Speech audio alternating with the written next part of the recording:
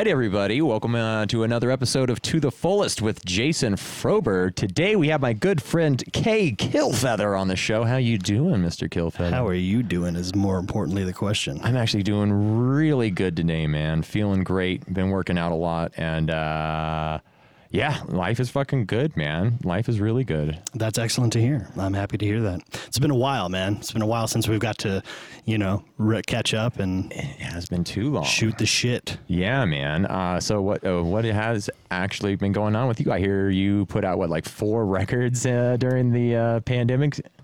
Yeah, much to loved ones' dismay. Absolutely. I've been making a lot of noise during the pandemic. Just, I've been working on a couple records with a couple friends. I had a record come out with my friend Cody Levitt from Asteroid M Records. We worked on for a while, and also while doing that, I recorded a poetry album with my boy Brian Garth from Black Camaro. We have a friend who is in my friend Ted Rader's band, James Norman, who's a poet out here. He actually just skipped town for a little bit, but he'll be back soon. And we took a bunch of his poetry and we wrote music around it. So we put out that record. I put out the Cody Levitt record from Asteroid M, Nuclear Meat Factory, and then recorded 2 at home. You know what I mean? Just like acoustic guitar and then another maybe set of songs just by myself, me doing all the instruments and everything. And then they all just kind of came to a head. They were like, oh, they're all finished at the same time. So we kind of just dropped them all at once. And that was it, man. And after that, got right back into the studio with Brian Garth and started recording the next one. So That's crazy. So you already have another album coming out. Yes, at the end of this year, I hope. So, I mean, we're pretty much in the, final tracking stages right now. We got a couple more songs to do, but we're taking a lot of time to, really record the shit out of this thing. You know what I mean? Like before, my MO was kind of just like, oh, here it is. Let's just record it. Throw a SM57 in the room and call it a night. You know what I mean? But now we're really taking the time to produce and kind of, polish it, so to speak, make sure that I have a tendency of screaming a lot of the time. So I'm toning that down a little bit and trying to sing on a record. But it's a whole lot that is kind of just coming to fruition, all the years of hard work that I'm going on my 18th year here in Vegas in the scene, gigging and writing and performing and releasing stuff. And it's finally just kind of, coming to that big pyramid head at the top where it's like, oh shit, now I've got obligations to fill and I've got deadlines to meet for sure, for real now, You really deserve all the accolades you're getting. I've been mixing you, doing random projects for 13 years, something like that. It's been a minute, right? That I know personally that you've been out here just putting out music and crazy bands and just amazing project after project. And it couldn't happen to a better guy, man. I'm fucking stoked for you. Thank you. I really appreciate it. So I mean, the new record, I just got a record label behind me now. Called Golden Robot Records out of Australia. They signed me to their punk rock division, Riot Records, and I'm going to be putting out the record through them at the end of the year. I have a brand new single coming out. The pre-order's just available, I think, a couple days ago, but the new single, King Creep, is going to be coming out July 27th on Riot Records as well. So, like I said, now I got obligations to fill. I'm trying to get this record done, and it was more of an impromptu thing. I'm always recording. For the past, I could honestly say realistically past decade, so 10 years. Before that, it was kind of just anytime we could get someone to record us. I didn't do a lot of my own recording, so we were at the mercy of friends and someone oh, dude, hey man, I'm taking this class at UNLV, come into the studio and we'll get 4 hours. And we'd go in and we're oh my God, but we had no idea how to use anything, you know what I mean? So we've had opportunities like that, and then after a while it was just looking at everything going, wow, this is so expensive. The more professional you try to get, anyone could do a garage record. Pull out your cell phone nowadays, and we have GarageBand on our fucking cell phones. Yeah. Make a record. You literally can, but might not get played on the radio. Might not get any traction whatsoever, but at least you have your idea formulated into something that's tangible, that someone could go, what do you sound like? Here it is. Right. Instead of, what do you sound like? Dude, I sound like fucking Nirvana, bro. Next Nirvana, dude. It's like, no, okay, come on. All right, Kurt Cobain, let's fucking get real. But yeah, I still have my what's it called? My old 4-track. I have the 4-track with the fucking cassette on it, right? Dope. That shit was That's tight. amazing. We used to sync up 2 4-tracks together, so you just fucking, I guess that's how they did the Beatles records, you know. They'd have 2 4-tracks, absolutely, and they just bounce the whole mix down, and you're just stuck with it, you know. You're like, right. those are the fucking drums. That's the stereo image of the drums. Moving on, you know. I want my shit to sound like fucking Disturbed, dude. Like, no, okay, use a beat maker. Yeah, you know? We're gonna need a lot of compressors in here, right? Exactly. But like I said, no, it's just, you know, over the years. So the first, you know, I'd say good 8 years of my career here, it was just like at the mercy of, oh, hey, we're practicing. Someone likes us. Let's record it. And then after a while, you're like, oh, shit, now I want a real record. I want it to sound good. I want it to, you know, get some traction or get some people listening to it. And then it starts costing so much money, and you're looking at like $1,500, and then you're looking at $3,000, and you're looking at $5,000, and then you're looking at $10,000. And you're like, when does it end? It doesn't end because it's art. So it's like it only ends when the artist is like, I'm good. Yeah, I don't want to spend any more on this, you know, any more time, money, or thought or whatever.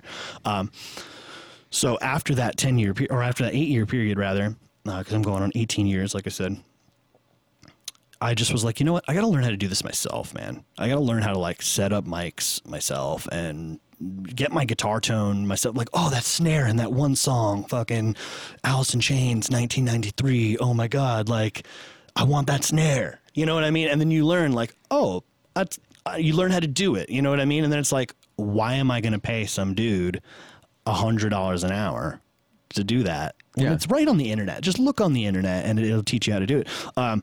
And not saying that I'm even that good at recording, but I've just, you know, haphazardly had to learn it over the years. And you're just paying for the gear the guys collected over the years, right? Like his experience is very important. I mean, personally as an audio engineer, but it's like they got the converters, they got the preamplifiers, you know, they got the latest versions of Pro Tools with the entire plug-in bundle package, and you're just like, fuck, I just would rather rent this from you than put it all together myself. Absolutely. And there's also the difference between like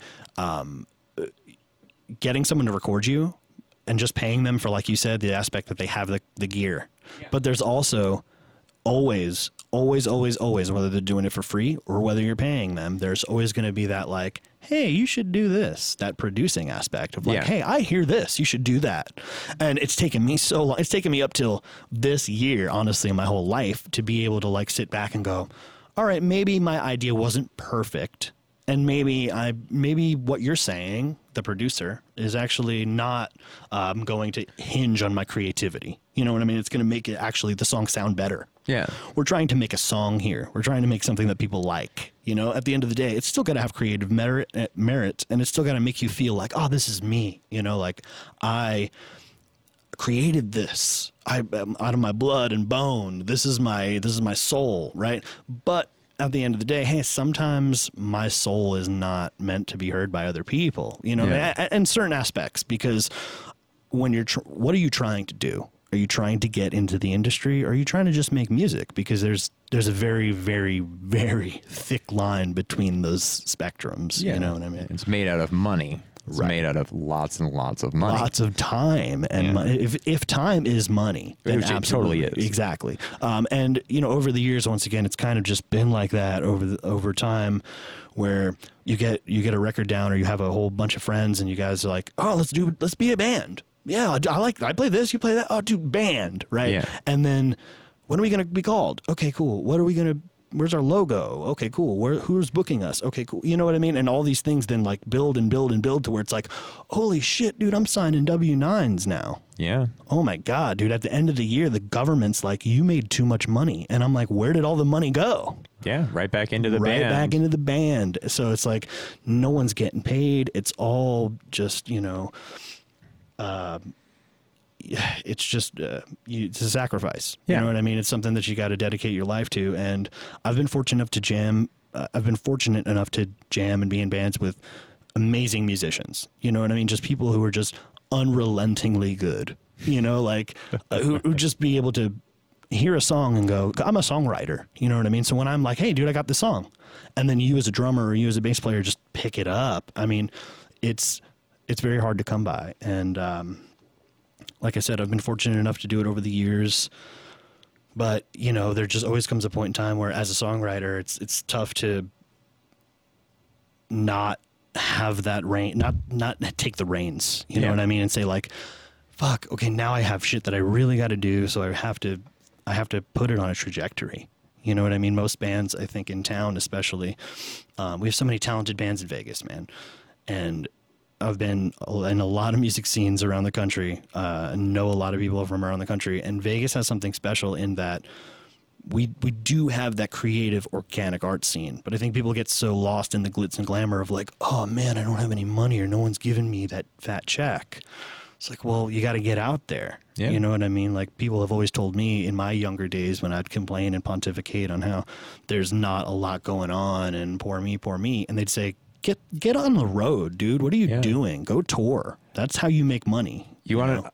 I always like to tell people the story of Imagine Dragons because I was fortunate enough to work with them in the beginning of the career. Yeah. And they sacrificed everything and they moved in next to each other. Oh, wow. So they got 2 houses next to each other for the 5 people, right? Yeah. And they fucking set up shop in the house and all day they practice. Every day is practice. And at night, then they go to the clubs. They would play some of their own songs, right? But they were playing fucking top 40s every night. Yeah. Every night, getting their name out there though as Imagine Dragons, right? Yes. And then in the middle of their set, they're like, "This one's an original," so they got their product out there by just playing other people's fucking product, but by being so persistent and just a constant, right? And that was how they paid for those 2 houses, by the way, right? Oh, I'm sure. Was the fucking all the cover songs they were playing, right? They were just all in. 110%, right? Like just that we are fucking doing this or we're going to die trying. Dude, and you know what? Like it really goes to show you what band in history, what like band that's, you know, Billboard charting in history didn't start off that way. Yeah. All bands started off that way. Yeah. Every single band you've ever heard in the history of time has recorded and covered a Bob Dylan song. You know what I mean? There's a reason for that. Dude's a hit maker. Yeah. So people are like, well, how can we break in the industry? And you know what? Knock on fucking heaven's door and let's get right in there. You know, the Beatles, the Rolling Stones, all of these bands were essentially cover bands before they became hit sensations. Yeah. And it's because, I mean, I could literally, this could be a whole podcast on its own because it took me a long time to fucking figure that out. I was like, you know what? There's no bands out there that got famous or got any recognition without doing a cover song. So I research. It's true. Yeah. Even Captain Beefheart. Captain Beefheart, what was it? Diddy Wah Diddy. Did he really? Yeah, exactly. I love that you fucking dropped Captain Beefheart on the fucking podcast. Absolutely. That'll probably be the only time that ever happens. Right. I love Captain Beefheart. Dude, I am a Beefheart fanatic. My dog's name is Oberon Beefheart. So. That's so fucking great. Oh man, Beefheart's so weird. Right. I'm sure nobody has any idea what we're talking about. Right. Definitely go check out Captain Beefheart. It's kind of the inspiration of Zappa. He even played with Zappa. Well, if it wasn't for Zappa, there probably would not have been a Beefheart. Yeah. You know. Yeah, I think both of those guys kind of fed into each other, man. Right. And then they created Primus somehow. Yeah, I think they both just cosmically just intertwined and just birthed Les Claypool somehow. Yeah, exactly. That's exactly how it happened. Les's parents went to a Beefheart Zappa concert, and that's how it happened. Oh, that's exactly how it went down. Right. That's so funny. But yeah, it's one of those things, man. I think consistency is more important than like how amazing you think you are as an artist, right? Oh my God, absolutely. It's just like the guy who's going to fucking play every single weekend. You know, he's playing Friday someplace, he's playing Saturday someplace. He doesn't give a fuck. He's putting the covers out. Right. People are dancing to his songs, but people remember the name of his band, and they might remember that one song he's got. Yeah. Compared to the guy who's just like, I'm only going to play, like this particular fucking way, and I'm going to play all originals, and like nobody remembers that show at all. And it's I don't know. It's one of those things that it just works. It just works. Right. Anytime I see that, what was it? Mighty Mighty? No. No, not Mighty Mighty Boss Tones.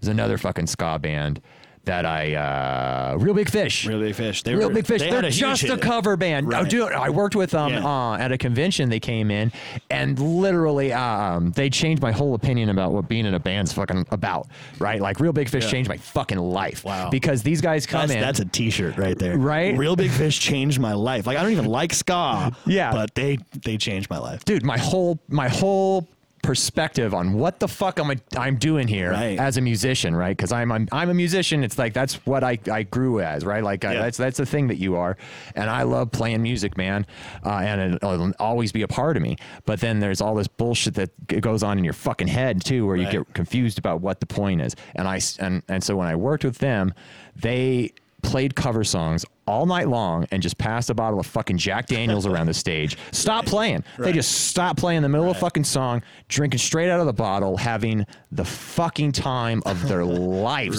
Right. And this is like, it's just it's a corporate show. Like, it's not even like they're on tour or anything. They're just. People didn't buy tickets for this event. Yeah. And then everybody's having a blast. And they didn't play anything but fucking cover songs the whole time. I think they might have played like one. I don't even know what the Real Big Fish song is that they wrote, but I don't think they wrote it. No, how they broke is Take On Me. Yeah. They broke from that song, I think. But also they were in a couple Hollywood movies and stuff like that. I mean, one of their uncles is probably basketball, right? One of their uncles is probably a lawyer or something. But but still, it's a beautiful story because it really does show you that like you can't sweat the small stuff. Yeah. You know, like even though that this band is essentially a Nickelodeon band, you could just pop them on any time of the week to, primetime television to children, and parents won't be upset. You know what I mean? The ratings will stay at a good number. Yeah. But at the end of or like look at the Aquabats, they really embrace that. You know what I mean? After kind of I wouldn't say falling out of the punk scene, but like after kind of not really putting out too much stuff that punk rockers were like, oh my God. Now they're like on Yo Gabba Gabba or whatever these children's shows are. That's probably a 10-year-old show now. I don't even know. But they embrace that. Like, yeah, you know what? We are kind of poppy. We are kind of Disney, whatever. Let's just do it. Make the money, dude. I'd like to make some money. I don't know about you, but like those dudes are making money. That was that was my whole thing. Is you tell me the Real Big Fish are out there fucking making money, just fucking around with their friends. They're just fucking around with their buddies playing cover songs, and making a killing doing it. It's such a like anytime you're like kind of scamming the world. Right? It's just so much better to earn money that way. When dropping a deuce on the clock. You know what I mean? Exactly, right? And you're just like, these guys are fucking, they got it made, man. Right. They figured out this secret, and it's don't sweat the fucking small stuff. Well, and let's just entertain some people to have fun, but also to realize at the end of the day, it's a business. We got to make money. Yeah, the business. We have paperwork to sign at the end of the day. Yeah. Once again, when we partying and we're having this great ass time, then someone walks up with the bill and says, "Someone has to pay this." Who's that going to be? That's usually me, man. You know what I mean? And it's once again just happenstance because I don't fault anyone ever. Like, once again, I have been fortunate enough to jam with some amazing people, man. And I don't have any bad words to say about anyone, but just the fact of no one has ever wanted to do those things. No one's ever wanted to do the business side of it. Why would they? No, nobody. No one wants to do that, but you have to, or else you're just in the garage. Yeah. And that's unfortunately the hard pill I had to swallow. 20 fucking years go by and you have to swallow that pill of like, well, what do I want to do? I could do this for the rest of my life. I can make music. I can be in bands. I can perform. I could grind teeth for $100 a night or whatever it is. You know what I mean? Or I could, I don't know, maybe try to get on the chessboard. I mean, you have a couple options. Once again, jam and have fun and friends and no responsibilities. Everyone's just kind of hanging out, dude. Yeah, let's get high and hang out, and who cares, right? Yeah, I care. You know what I mean? Like, this is all I got. I don't have a huge like family to fall back on. I don't have, I'm fortunate to have my immediate family that I live with, my fiance and my 2 pups. You know what I mean? But like, we're doing it on our own, man. There's no rich uncle. There's no dad like shooting out a bunch of cash for either of us. So it's like, any dreams we want to do, we have to do it ourselves, and we have to. Yeah, we're gonna have to paste some macaroni on some paper at first. You know what I mean? Yeah. Until we can go, okay, cool. Now it's time to really put, like, once again, this record now. Before, going back to what I was talking about before about having to do it myself, didn't really cost anything. Like I said, you put a mic up, a mic that you've had for a crusty old SM58 that you've had for 10 years, and you record your first record, and you're like, whatever, and it is what it is. And when you listen to it now, there's some nostalgic, like, oh, back when I was young feeling, you know what I mean? But after a while, you want to get traction. So then you got to start paying motherfuckers to do it for you because they got the gear and they got the know-how. You're not just paying for a dude because of his gear. Now you're paying a dude because of his mind. Yeah. You're paying a dude because of his time. Doesn't matter that you only have $1,500, bro. It costs $5,000. Yeah. So you are only going to get 15 worth of work.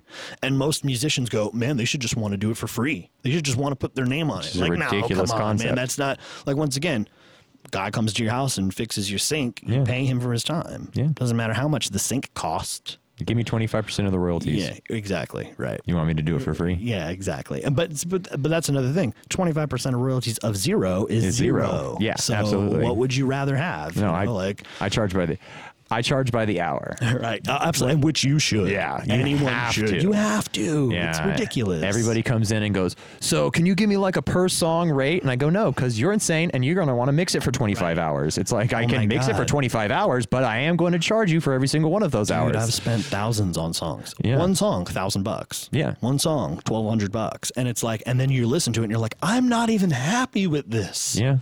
How did I do that? I just recorded a whole 20 records in my bedroom that I am stoked on. Yeah. And I just spent $1,200 on one song and I'm like, oh, you know what I mean? Come on. It's a tough industry, but you have to not have too many feelings in this industry, unfortunately. You know, you have to be able to make decisions and stick with those decisions because once again, things are going out. Yeah. Press junkets are being had, you know what I mean? Like, or whatever. There is a release date. There is a release date. There are deadlines. Oh, we have the show. It's booked. We got to be there at this time. We're going to be on this podcast. We got to be here at 2 p.m. You know what I mean? Like stuff like that. Where before it's just like, fuck, we'll do whatever we want, man. It's cool, whatever. And then you realize, wow, dude, 18 years has gone by. Yeah. And I've been slowly climbing up the ladder. Why? Because I've been weighing myself down with the whole, man, but me and my artistry, dude. It's a big weight. And it's like, man, you got to sometimes just like let go. And it's easier to say than to do. But like I said, it's like I try to use this kind of example, like when you're in the studio and you're paying for time and it's costing a lot of money. And dude, it goes, do you like this? No. Do you like this? No. You know what I mean? You got to just make the decision. Yeah. It's gone now. I can't be focused on the small stuff. You know what I mean? I just want the snare to sound this way. Make it sound like that. Yeah. You know what I mean? That's it. Like, I don't know how else to say it. And literally walking in and saying, like, this record right here, I want this snare sound. That's the best fucking thing you could ever do as a musician. You just walk in and say, I want the fucking snare from this fucking album, you know, and they'll give it to you. We'll make it fucking, we'll go buy that fucking snare right now. Oh, absolutely. And it's awesome. It's best when you're working in a place that has the snare option, you know, like the gear options. But once again, you're paying for that. It's not just like, oh man, my buddy's got a home studio. Yeah. He doesn't have 20 snares. Yeah. What I like too is with the advent of like Superior Drummer, you can have 20 snares. Like I do the digital drummer stuff, and it's fantastic to just swap through the snares, and like, or I can even get the drummer just comfortable on a kit real quick that they're just like, fucking I play pearls, and I go, here's a pearl kit, and then they go, oh, I like that, and I go, cool, just play, and it's MIDI notes, man. Well, fucking we can turn it into anything. Oh my god, that was a big eye opener for me as well. When it's like, oh man, I want to sound like that. One time I had this guy I was working with who said, I want my drums to sound like X. Yeah. After the record was done. Trigger it. And I just said, there's no way, man. Like, you want it to sound like that. Those are fake. Dude, they're not fake, dude. That drummer's not fake. And I'm like, I'm not saying the drummer's fake. The drummer's amazing. And he can do all those things in real life. On triggers. He sat there for 3 hours and went snare, crack, cymbal, smash, kick, thump. Mm-hmm. And then producer guy went, I'm going to just fucking trigger the whole fucking kit. And it sounds gorgeous. And it sounds amazing. And everyone's like, I want my shit to sound like that. Well, then you have to get over the fact that nothing is real. Yeah. Like, to get the tom to sound that way, right? It's like we're going to take a fucking Neumann U87 and run it through a beautiful fucking preamplifier. Right. And then we're going to fucking run it through these fucking whatever the HDIOs are for Pro Tools now that are just getting converted at 192K.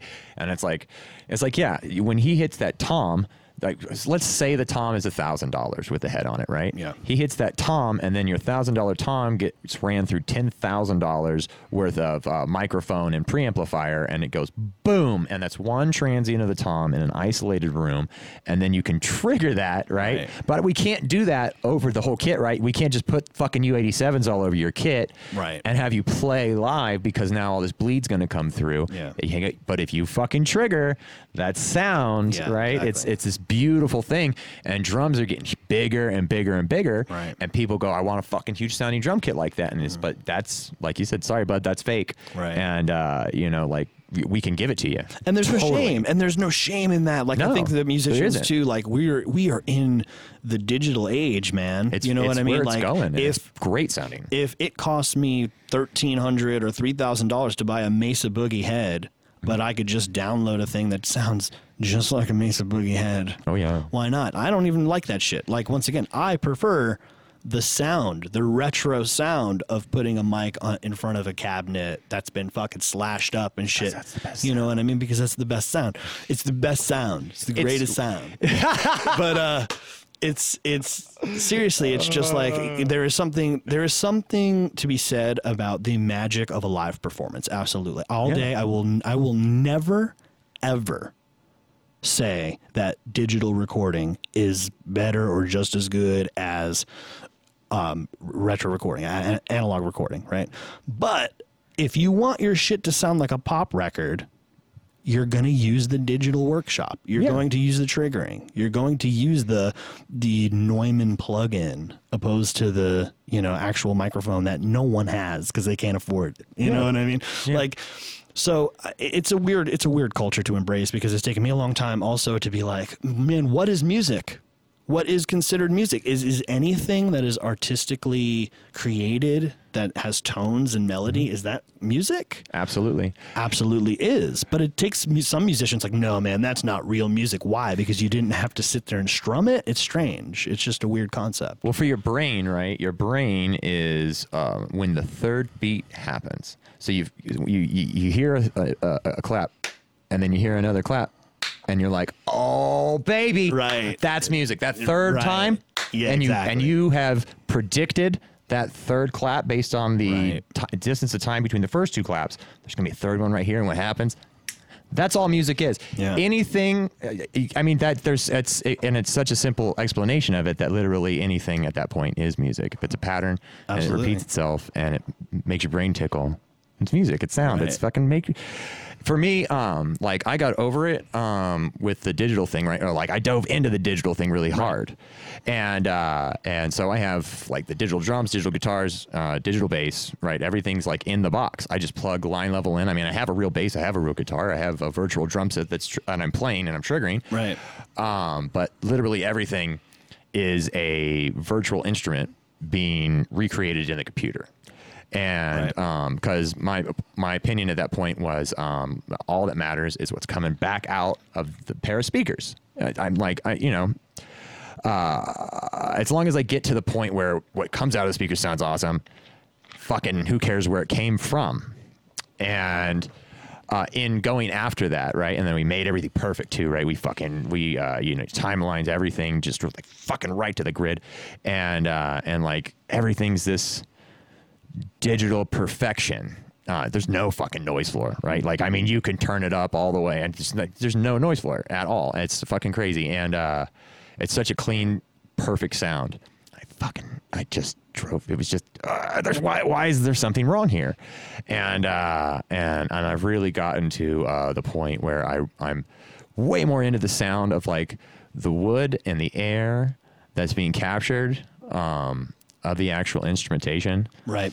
That shit's fucking really important, man. Like, I didn't until I had removed it all, until I had gone for that purest digital sound and everything was perfect, did I realize that like that's, I mean, that is a thing. That's great. And like I said, 1, 2, 3, it's a song. It doesn't matter where it comes from, right? But like, what are you going after factor of that? You know, what do you want it to ultimately represent and be? And that air and the wood and the energy of the room, capturing the vibrations of the air through magnetism, and then channeling it through voltage, and running it through the tubes and the warmth and there's just something so organic and like it's just spiritual almost about the timbre of that kind of thing. I mean, any good engineer will tell you takes, not tracks. Yeah. You know what I mean? It's about the take, because like you mentioned, the air, the wood, the ferocity of how, like, well, let's just take drums, for example, because guitars, you could record guitars in a shoe and it doesn't matter. You know what I mean? Like vocals, drums, those are the two things that you really need to stick out, right? So when we talk about drums, it's like I have dabbled with the digital drums as well. And there's something that lacks in them as far as the soul, because if you take a drummer and you play, and he plays to a click or whatever, and then you even take it then and put it to the grid, there's still something there. There's something extra there. Like you said, the air, the performance, you feel the dude sweating on it. You know what I mean? You feel him, oh man, he's before the click in this part, he's after the click in this part, you know what I mean? And it's like, which is important. It's very important, because it gives things the longevity of someone took the time to really use their body, use their whole motion for this, you know. And what I was going to say before also, the merit of music and whether something is music or not is not based on genre. You know, so many people are like, oh man, EDM, that's not music. And it's like, but people love it. But people are dancing. But people are having the time of their life. How could you deny someone it's a repetitive audible pleasure? You know what I mean? Like, you're denying pleasure right now. I worked at Guitar Center for a long time. They're trying to. You can't deny those EDM motherfuckers any pleasure. They are pleasure seekers. Yeah, they are the happiest people on the planet, baby. No, right, absolutely. So I worked at Guitar Center for a long time, and every fucking every hour, Panic at the Disco played. Oh, nice. And it was because my manager at the time was helping them get signed and helping them get, well, I mean, like, whatever, cousins of Fall Out Boy or whatever. I don't even care. But whatever. He was helping them get signed. He got them a van. Manager at Guitar Center, let them use gear and shit every single hour. Panic at the Disco. And I hated it because I'm a punk rocker at heart. You know what I mean? I don't listen to pop radio. I don't listen to the Billboard charts past 1972. So, it was like torture for me. But I got a chance to meet the dudes, and they came in one day, and jokingly I said to one of them, yeah, fuck your music, dude. And shit sucks. I have to hear it every fucking day. And he's like, yeah, man, me too. I hate it. Yeah, me too, man. You know, but hey, it's the contract. And I'm like, it clicked for me. I'm like, wow, like even people who make this type of music hate this type of music, but they also have to pay the bills. So it's kind of like, what would you rather do? Yeah, you want a job or you want to play guitar? Right, exactly. Because once again, you could play guitar for your whole life. Yeah. You could play guitar for the rest of your days. But if you want to get paid for it, especially in this town, you either play other people's music or you write a pop song. Yeah. That's it. And there's nothing wrong with that shit. No shame. No shame in the game. Yeah, no. And it's fucking making money playing guitar. Right. 16-year-old me is like, fuck you, dude. Yeah, but totally. 32-year-old me is like, man, I'm hungry. Yeah. You know what I mean? Like, I would like a meal right now. Yeah, and also, like, you get to play guitar and then people hand you money. Right. Well, especially when you can, good deal. Dude, especially when you can still formulate your own creative outlet. Because at the end of the day, once again, I'm a songwriter, and it's very, very hard for a lot of musicians to understand that concept of, like, there are musicians who play an instrument because they're good at it and because they can, and they feel good doing it. And then there are musicians who are what I like to call cursed, who I just hear songs in my head and I need to get those songs out of me or else I will explode. So one is not better than the other. And I think there's always this like, oh man, guitar players, singers, songwriters are always so egotistical. It's like, no, we just live in a different realm. Like, once again, the realm is not above anyone's realm. They're parallel realms, but it's just like, once again, I live in a world where I have a song. I don't just have a riff. I don't just have a guitar thing I did or one lyric that I kind of shout out. Like, no, I have a whole fucking orchestra in my head. Yeah. And I need to get it out a certain way. And if it doesn't get out that way, the way that I dreamed it, then what is it to me? Then it's just, okay, cool, another job. Sweet.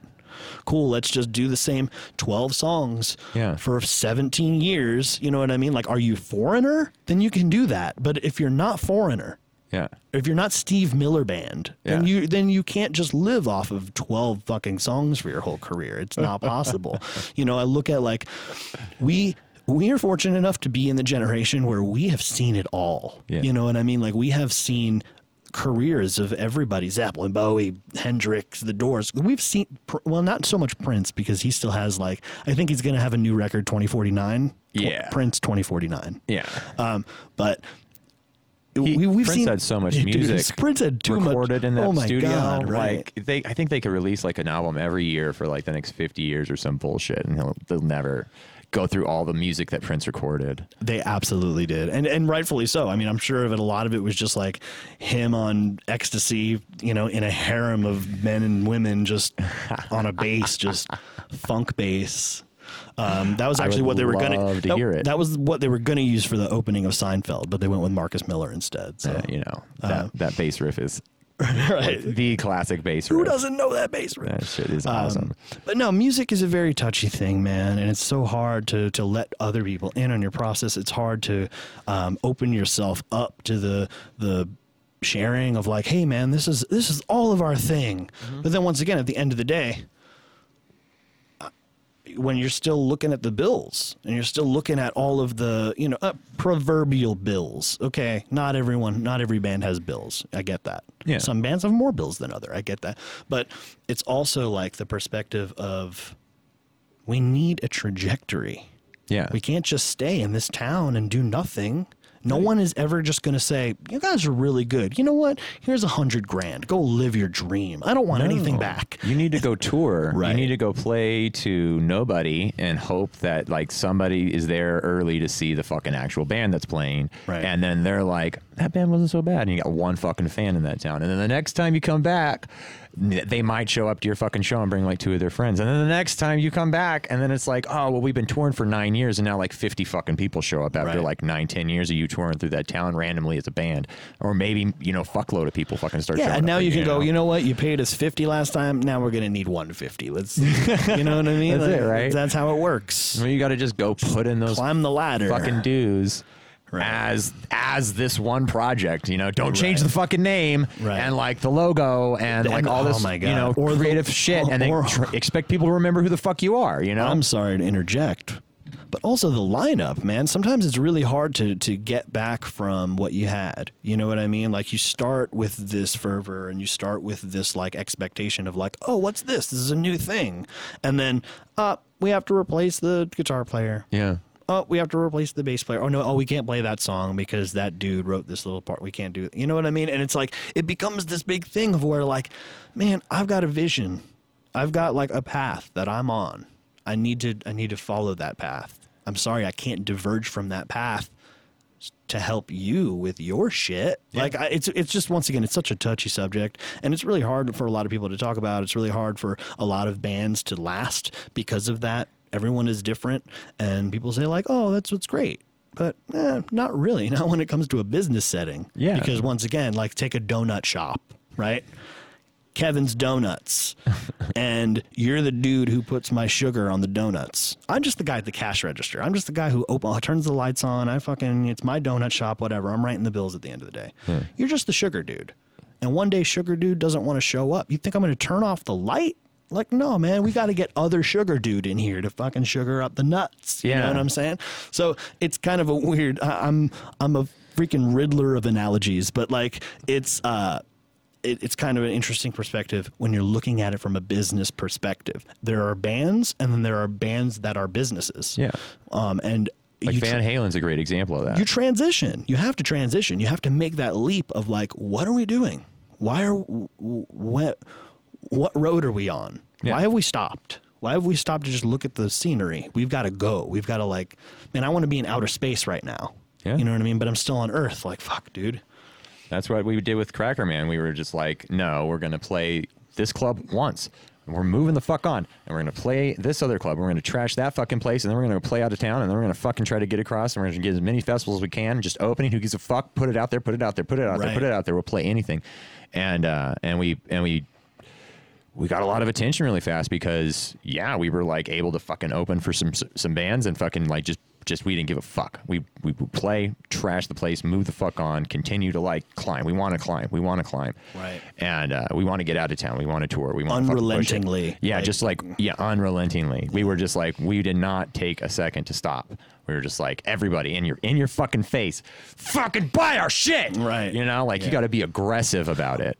That's and another it was great working. Point. Oh man, that's another great point. Like, you know, the guy on the street corner with the boombox and a CD. Like that guy is going to do better than you every time. He's going to sell way more CDs than you. Yeah, exactly. Because he's hustling. And I hate that word. I hate hustling. To me is like, you gotta use it in the right context. But to me, usually when white people use the word hustle, it usually is not a good connotation.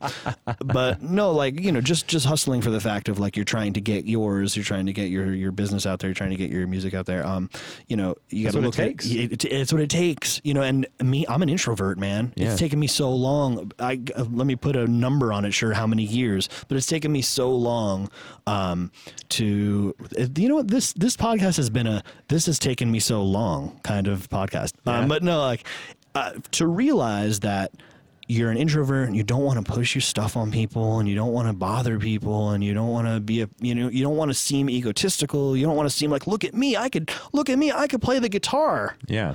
I don't think I'm the best guitar player in the fucking town. There's so many guitar players in town who are like eons above me. And I don't say that in a negative way. I see that like oh my God, that guy's got some talent. Yeah. You know what I mean? Like I play the guitar. I'm not sitting there every day learning arpeggios and shit. Yeah. That guy is. It's like exercise. Exactly. You have to learn it in order to do it, you know, for a lot of things. Well, you have to do it in order to do it. Right. Absolutely. You have to sit there all fucking day and play those arpeggiated sweeps nonstop to be that clean. And then the second you stop lifting those weights, you know, and you put the guitar down for 6 fucking months, you can't do that anymore. Dude, me and my guitar fight. That's an exercise. Dude, it's like a 32-year long marriage. You know, I mean, I've been only playing guitar since I was probably like 10 or 12, but it's been a long time that sometimes I just like, we look at each other, me and my guitar and I, we just look at each other and we're like, nah, fuck you, not today. I'm sleeping in separate beds tonight, son. You know, and I think that it's like, that's good. I always tell people that advice of like, what advice can you give me? Hate yourself sometimes. Hate the instrument sometimes. Put it down. Say you're no good. Say you hate it. Say it kills you. Cry about it. Why? Because that's going to fuel your energy and to be like, you know what? No, I am good. I am going to learn this. I am like, if I were to just listen to everyone around me, I'd have one record that no one listens to. Now I've got 30 that no one listens to. You know what I mean? So it's like, if I had listened to all these people around me who are like, man, you put out way too much stuff. It's like, okay, well then I wouldn't have got the attention that I'm getting, obviously. Yeah. Because I know so many bands who have one record and then they're like, why is no one listening to it? It's because you're not paying to advertise it in a digital world where you're a walking advertisement. Yeah. You know, like you have to be paying Facebook and Instagram. I don't know about Twitter, but Facebook will not show your shit. I've been learning this personally firsthand. Right. I just started paying Facebook to push my things because like the first couple, right, they got out there. Right. And you can see where, you know, like engagement or like how many times people have viewed like little things that you pushed, right? And it slowly declined down to like 5 fucking people. Like my closest friends are the only ones seeing this shit, or the people I'm actually tagging it in are the only ones seeing the stuff that I'm pushing, until I paid Facebook to fucking, I just gave them $10 for the week for the last one that I pushed. Absolutely. All of a sudden, hundreds of people have seen it and people are engaging in it.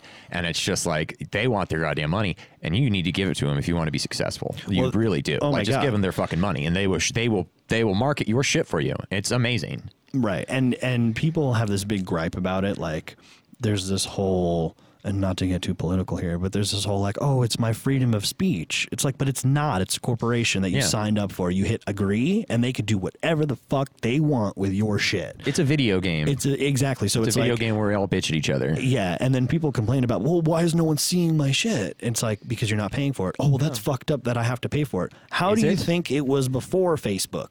Yeah. You had to pay a marketing agency to get your shit on billboards. You got to go pay a bunch of kids to fucking run around with flyers and put them on cars at concerts and shit like that. And then you yourself also go out and flyer and put your fucking flyers on cars at concerts and shit. I was like, how else are you getting your fucking shit up? We used to land in a town and then just fucking start hitting bars. Like we were just like, you know, I'll walk this way and you fucking walk that way. We'll just like go like 1 or 2 miles down, and we're just gonna fucking hit every parking lot, every single thing, you know, because nobody knows us in this fucking town. We're just the third fucking band on this tour, so it's like, you gotta hustle, right? Exactly. Get that fucking, you gotta hustle. You gotta hustle, baby. You gotta get it in. Yeah, and but it would work. You know, we would get people there to see us, and they would be there. They're like, oh, those are the fucking guys that were harassing us on the streets, you know, 30 minutes ago. It's amazing, right? Like it's funny how novel that is, but people people love shit like that,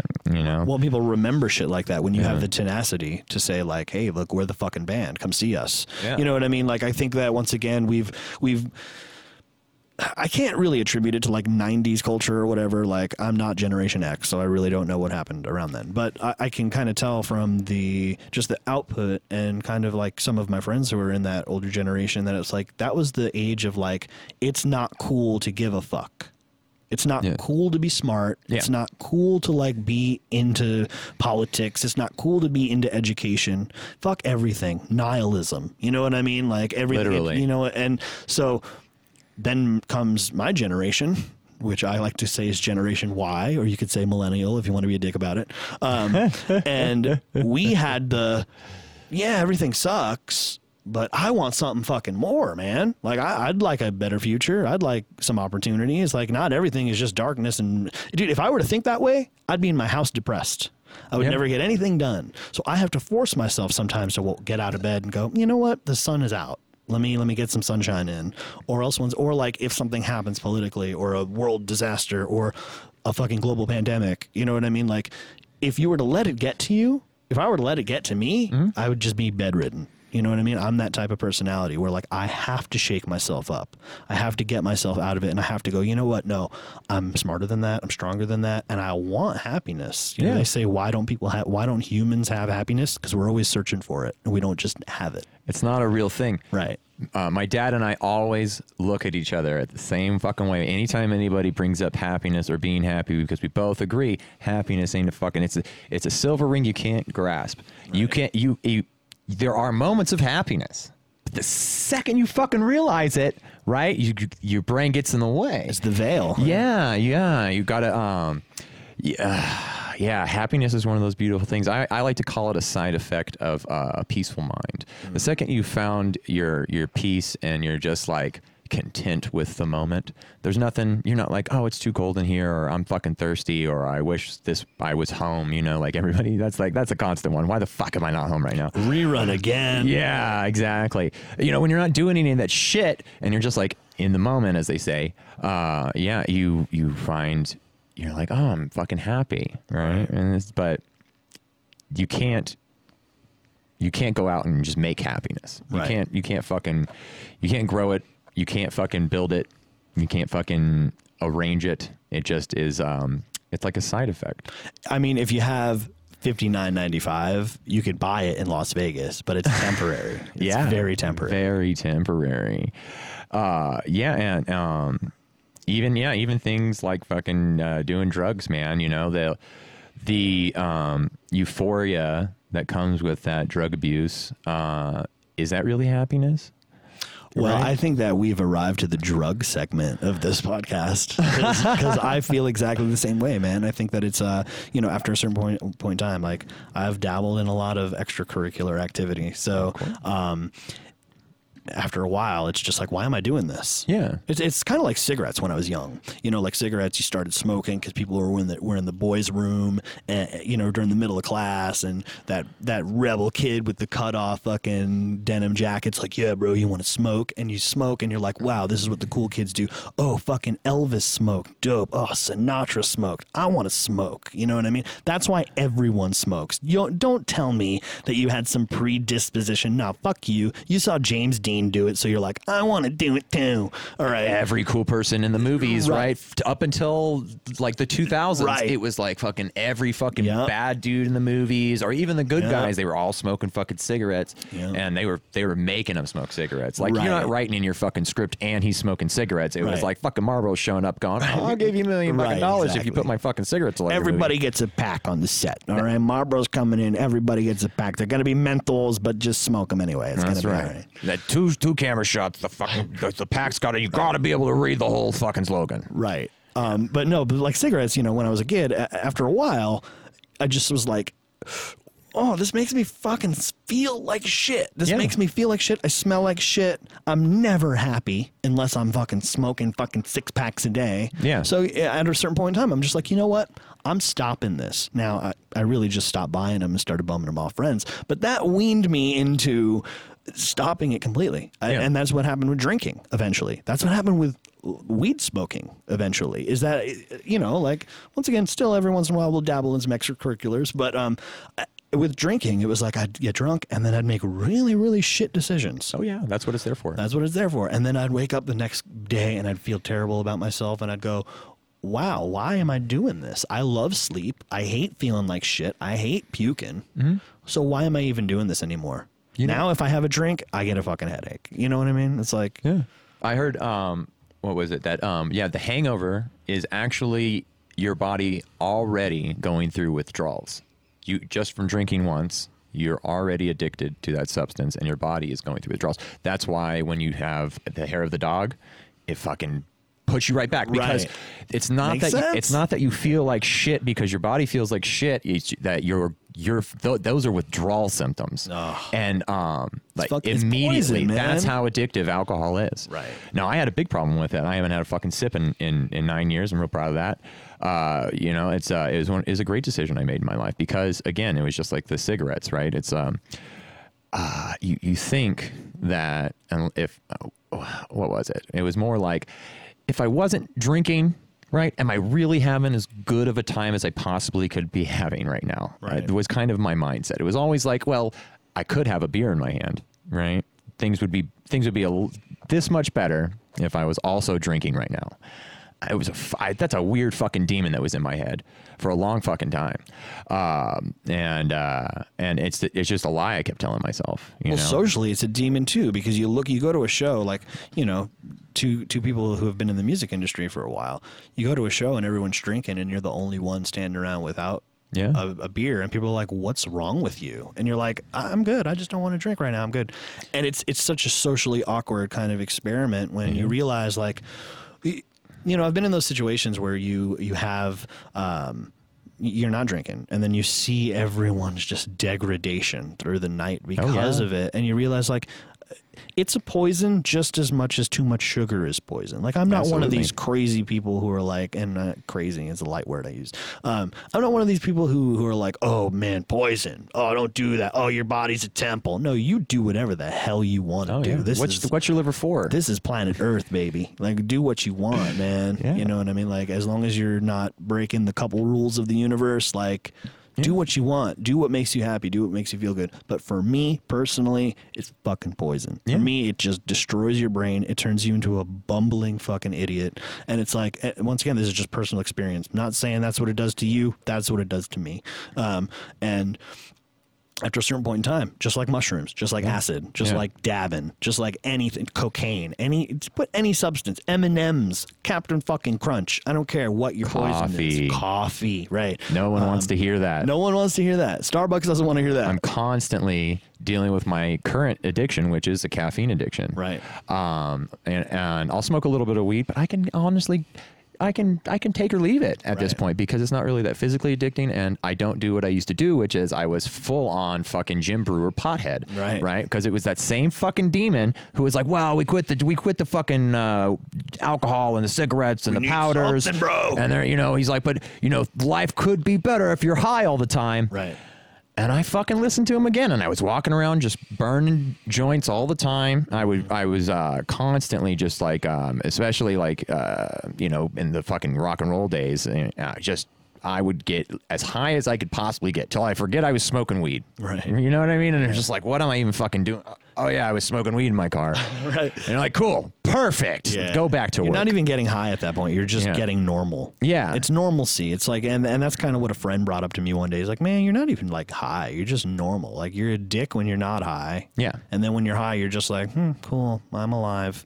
So what the hell are you doing to your mind? You know what I mean? You're self-medicating your mind. And I, once again, not to advocate for any type of, anti this, anti that, but it's just, once again, from a personal perspective, I'm trying it more so and later in life to find those things that make you happy, or that single serving happiness in things like, things that aren't a degradation to your body. You know what I mean? Like cooking at home. Oh man, that gives me so much peace. You know what I mean? Just cooking at home. Like instead of going to fucking Applebee's and buying a shitty burger and fries, man, just go home and make yourself a nice dish. And it's better for you. It feels better. It's therapeutic. And like that, to me, when I was younger and I started smoking or I started drinking or I started doing mushrooms or whatever, it's because you want to achieve that. Like, I want that happiness right now. Things would be so much better if I just was X. Yeah. But now I'm getting that feeling by doing little things like, oh man, cleaning my house. Oh man, doing some laundry. You know what I mean? Like little things like that I despise. Hate laundry. Yeah. If I could, I would just buy new clothes every day. But I probably wouldn't. I'd wear a potato sack for the rest of my life. But little things like that where you can obtain that positive energy through things that aren't psychologically manipulating you. Yeah. You know what I mean? Like, because at the end of the day, once again, why do you do these things? Because you want to feel some way. Yeah.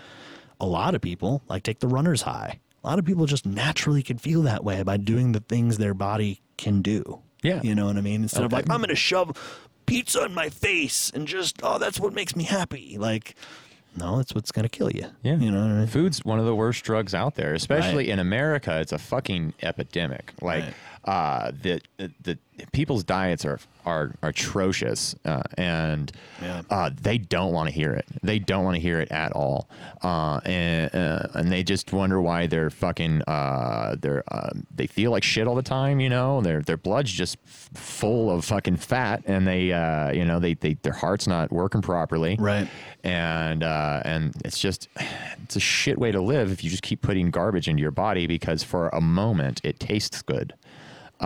It's the same thing as the cigarettes. It's the same fucking thing as the cigarettes because all you're doing is constantly like this, like this fucking, the taste is fucking your addiction. Right. And it ruins your happiness. It ruins your body because you can't, once again, find your happiness without the food. Right. And it's these things, which, ultimately I always end up talking about, Buddhism and shit, like with aversion and desire, they talk about a lot, where you're trying to either A, have an aversion towards negative feelings, or B, have a desire towards positive feelings. And either of those things is an illusion. It's a falsity, right? If you start going towards desire to feel better, you're going to feel worse. And if you start pushing away from like anything that makes you feel negative, or you try to run away from negative feelings, right? Numb yourself out with alcohol so you just don't feel anything anymore, right? That also doesn't work, right? You're not achieving happiness. You're missing the point, and the point is balance, and the point is like finding harmony and just being in the moment with a glass of water, and you need nothing else. You don't need music on. You don't need the fucking TV on. You don't need anything. Just be. And and for me, I truly enjoy my my daily meditations that I like to do, where you just are, right, and you find breathing exercises, and you realize that all this bullshit is just a trick you're playing. You're constantly chasing that gold ring that's always out of reach, right? And all you have to do is sit down, and it'll land right in your fucking lap. No, totally. It's something that we're always chasing, and we play these games with ourselves. And rightfully so for some people. Like, some people need that to focus. Some people need that for the drive. You know what I mean? Someone needs to poke themselves in the back with that knife to go, okay, all right, get to work, right? But it is that, like, game we kind of play. It's that cat and mouse game that we've created, as far as, I guess you could say, society or humanity or whatever. But life just is. Think about nature. It just is. Yeah. It has a formula to it. It has I dare you could say, clockwork-like mechanism to it. But who's to say that someone is pulling those strings? Who's to say someone's not pulling those strings? Things just are. Yeah. Life just is. Happiness, sadness, love, hate. They're just kind of paths in the road. Yeah. Whether you're left or whether you're right, you go far enough, you're going to just meet back at each other. You know what I mean? Things are cyclical. Yeah. The pendulum's got to swing. You know what I mean? The stagnancy that I think people desire is complacency. Yeah. You know what I mean? It's like we both have to work together in order for a country, a society, an earth, a race, a humanity. It takes two to tango. You know what I mean? It's like we all need to kind of step back and breathe. And like you said, it'll fall in your lap if you just kind of let yourself look at things from a bigger perspective. The advice I've always gotten from every single signed artist I've ever gotten in my life, all the advice I've ever gotten from those people is just stop worrying about it. Yeah. Dude, just stop worrying about it, man. And I'm like, well, I'm not worried about it. I'm just asking, like, what can I do to just stop worrying about it? Mm-hmm. And it's like, so that's the advice you're going to give me. How do I get a record deal? Just stop worrying about getting a record deal? Yeah, that's what you do. And then as soon as you stop worrying about it, boom, it happens. Yeah. You know what I mean? And it's like, oh, shit, wow, I've been working real, real hard to try to get someone to pay attention to me. And no one has. And finally, when I'm like, and not no one has, I mean, like, as far as industry perspective. And then now, finally, when you're just like, you know what, I'm going to just drop it. I'm just going to not worry about that stuff. Then it's like, knock, knock, knock. Oh, fuck. That's it. But now, isn't this what you wanted? Yeah. Didn't you want this? You have to take it right now. Yeah. Or no? Okay, bye. That's it. That's it. So you have to make the decision. You have to jump with it. And you have to say, oh, okay, well, the train is leaving the station. So am I going to get off the train or am I going to keep going? And that is just like an example of life. You can use that in any perspective, whether it's music or whether it's just like finding that golden ring of happiness. Yeah. That's like love, man. That's when I had given up on love, like I was just, I decided I don't need that shit no more. I'm not going to even look for love in life or a relationship. It's just me and fuck everybody. Right. And I stopped looking for any partnership of any kind. And I just got smacked in the face so hard by fucking AJ up there. She just blew my goddamn mind. That's how it happens, man. And I became just like literally, infatuated with her when she came into my life. And I don't know how that happened because I was definitely determined to not be infatuated with anybody. Right. But it was that whole thing when it didn't matter anymore and I truly had let it go. It fucking landed right in my lap. And the universe is funny that way. It is. Life is a tragic comedy. Because at the end of it all, it's going to end tragically. We all die, right? That's tragic to some people, right? But the funny side of that, the joke to all that, is that you get to have a fucking blast until that happens. Yeah. You know what I mean? And I think most people kind of, they push that aside to say, no, I got to clock in at 9 and I'm off at 5 and then I can worry about that shit. But it's like, no, it always stays with you. And you bring up love, and that is such a great example because it's taken me a very long time. Also, once again, going back to that shit statement, that love is, it's like a garden, man. You got to dig it. You know, it's like it's something that you have to tend to every day. It's not just sunshine and rainbows. Some days you're gonna wake up and look at that person and go, "Oh, not today." Yeah. You know what I mean? But still, love. The point of love is that you work on it and you tend it and you fuel it, and you like, once again, you let yourself go, and you're like, you know what? I don't need that drama. I don't really need that shit in my life. And then it smacks you in the face even harder. Yeah. And it's like, because you were willing and able to kind of sacrifice your inhibitions. You know what I mean? You're willing to drop it all and say, I'm ready to look from an outside perspective. And then there you go. Then the woman of your dreams walks in your life because you've made the room for her too.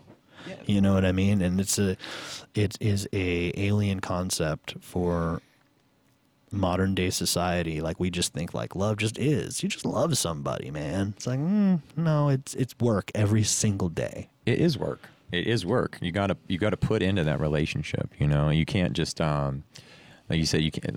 The whole love's a garden is a great metaphor for that. You can't just leave a flower in the corner and expect it to fucking bloom without watering it every day. Right. And you can't do that with your partner either. You know, you have to check in with them every day. Look them right in the fucking eyes and say, I fucking love you, man. Right. Or not. Or say, you fucking motherfucker, you.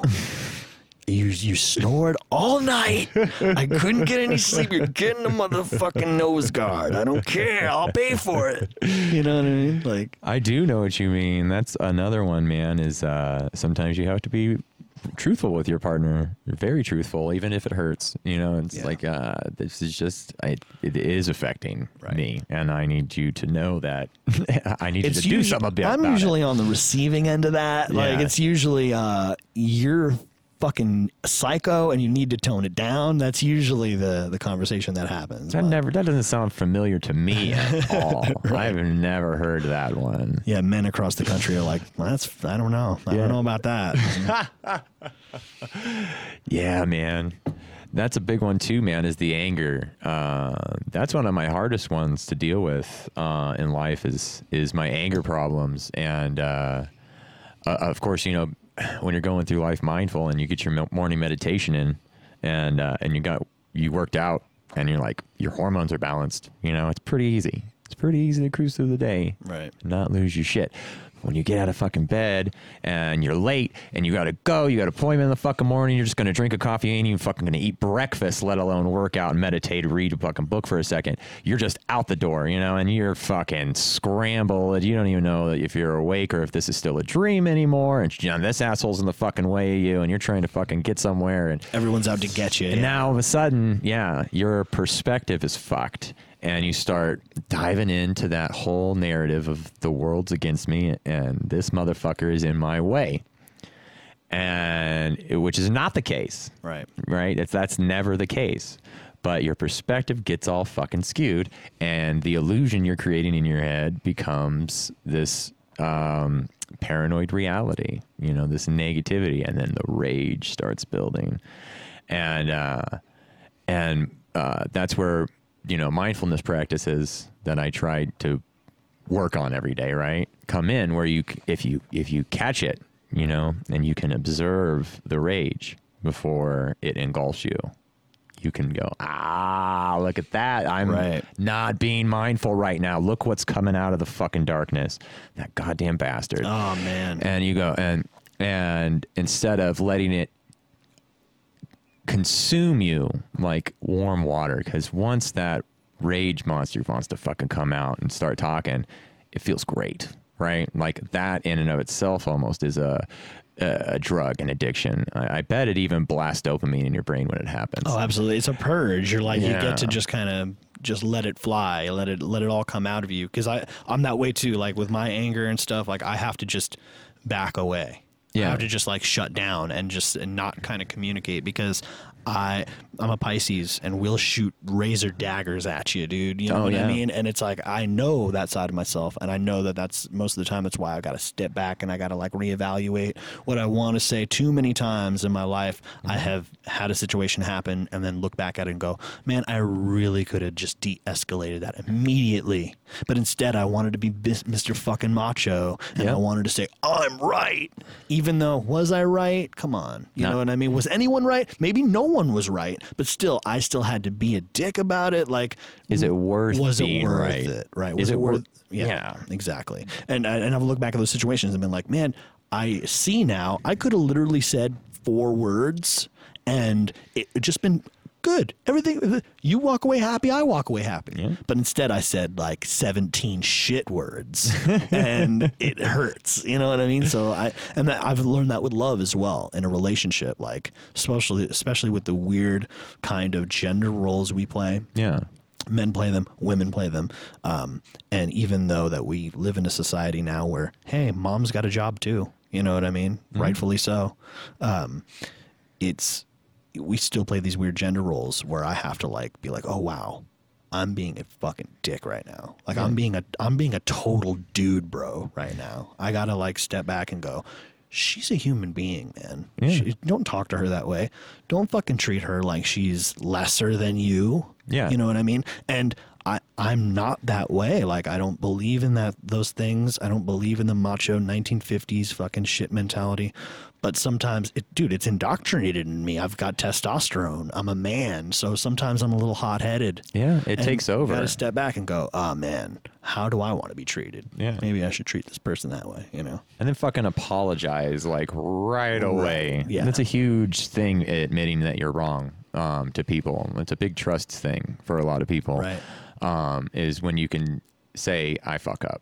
You know, like, I'm human. I make mistakes, and I am regretful of my actions. That means a lot to people. And when you don't say that to someone after being a fucking piece of shit to them, that hurts a lot.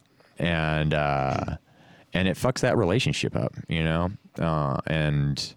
I just think people, you know, it costs nothing to apologize, but it means everything to the person that you hurt. Yeah. And I think a lot of people have a really hard problem admitting they've ever done anything wrong. Yeah, people don't like to be told. Like, I like to use the word idiot and moron all the time. Like it's like the old English British sense of the word, where it's like, I don't mean to degrade you. But you do. Know? But that is what you mean to do. Right. But and that's what any I mean. Name. Like, right, when I call anybody a name in the middle of a conversation, I see it leaving my mouth. And I go, oh, you just fucking call them a name. Yeah. And it's immediately like, you lost. You lost the conversation. You lost. You're acting like an idiot. You're acting like a child. And it's like, no, you're not discussing anything anymore. You are berating a person. Right. You're finger wagging, and you're just trying to reaffirm that they are wrong and you are right. Right, absolutely. And that shit sucks. And I hate when I call someone a name.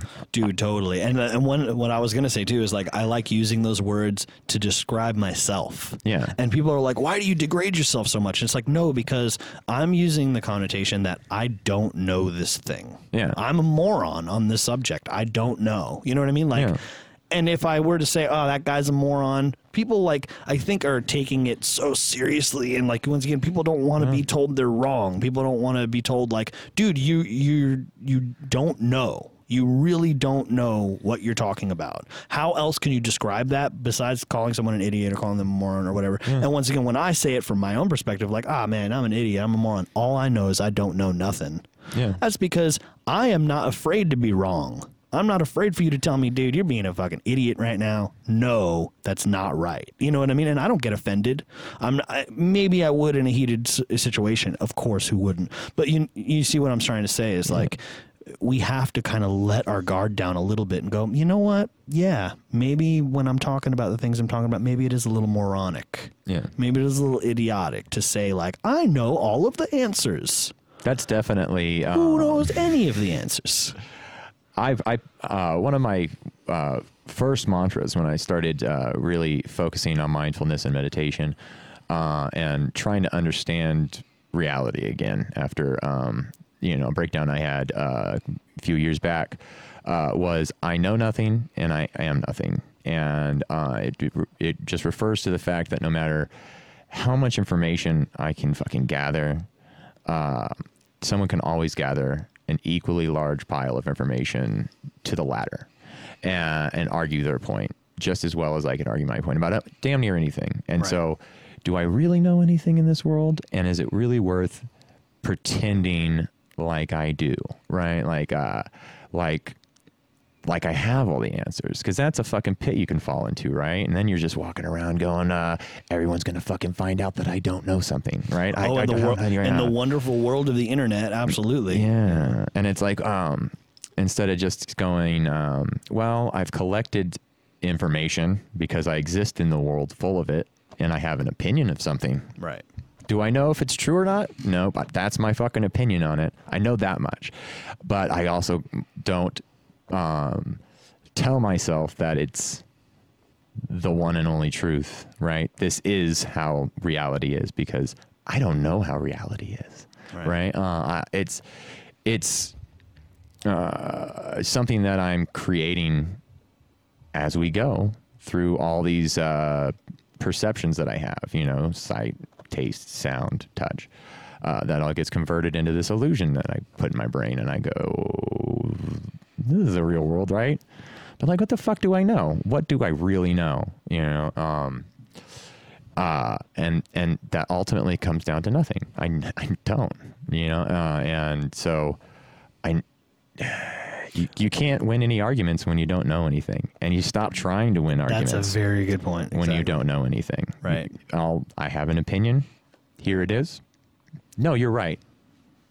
End of the conversation. Right. Yeah, dude, the moon is Swiss cheese. Cool, dude. Whatever. Cool. Right? Like, yeah. I don't know that it's not. I could probably deduce from scientific information that the moon is not Swiss cheese. Yeah. It's probably more like a provolone or something. But that's what's weird about the internet is there's all these confirmation biases. There's so many things that just say, hey, man, I believe this. And you go, well, no, dude, this says no. Yeah. It doesn't. But once again, where are we finding this information?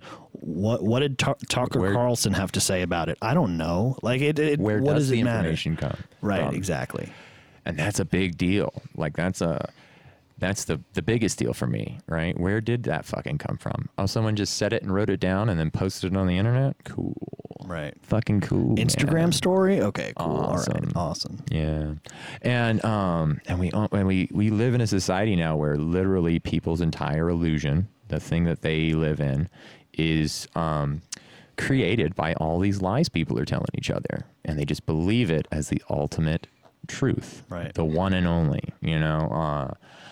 and once you get wrapped up in that kind of thinking that there is some kind of real truth out there, that's where people start getting into those big fights, because now they're determined that they're right about something. It doesn't matter what it is, and they're gonna fight about it. They're gonna fight for it.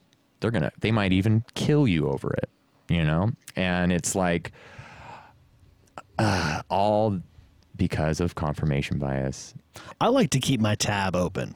You know what I mean? Like let's take religion, for example. When I was growing up, I grew up in New York, very religious. Not me, myself. I'm saying New York is very religious. Everyone goes to church on Sunday. Everyone's got that, everyone's got that niece's communion they've got to go to. And growing up, I was just a shithead. I was like, no, that's not me. I'm not, drawing pentagrams in my Bible and Sunday school and shit. You know what I mean? Like, I was that kid. I was totally that kid. And so I never bought into that whole ideology, right? But then when you grow up and you realize, like, well, should I be so one-sided? Like, I don't know. Is there God? I don't know. Yeah. Is there a God? I don't know. I believe in the universe. Mm-hmm. I believe in species and planets and gaseous cosmic clouds of energy, right? Yeah. I believe that man interpreted that as God. But can you then say it's a omnipotent being that shoots lightning bolts down in you? Yeah, probably not. But why am I going to say you're wrong for believing that? Yeah. Because my tab's still open. You know, I don't really know, honestly, what is out there. I know there has to be something. Yeah. That could just be energy. You know what I mean? Like, well, technically it is, right? But it's just energy being converted into mass, right? But yeah, like the God complex. I always I love that. I have recently found God per se, only to say that in a very deep LSD trip recently, the concept occurred to me that maybe the world is looking out for me, and we can just pretend it'll just be our little secret, me and my ego. We'll just pretend that it's God, as they call it. And the second I agreed to that, right? Because as we're discussing, I know nothing, and so I'm open to all concepts and all interpretations of concepts.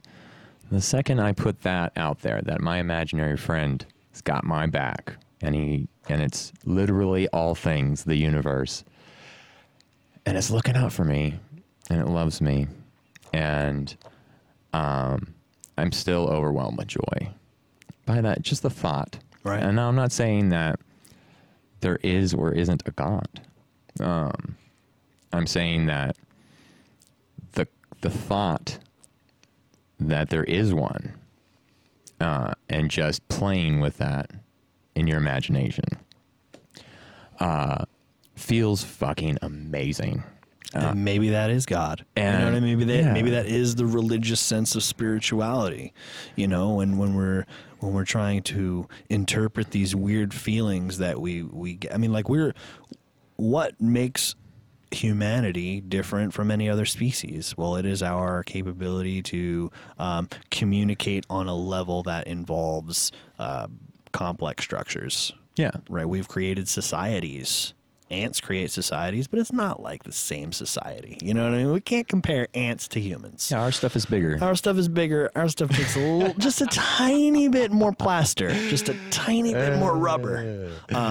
But you know, we have these weird interpretations of what is life, and what is afterlife.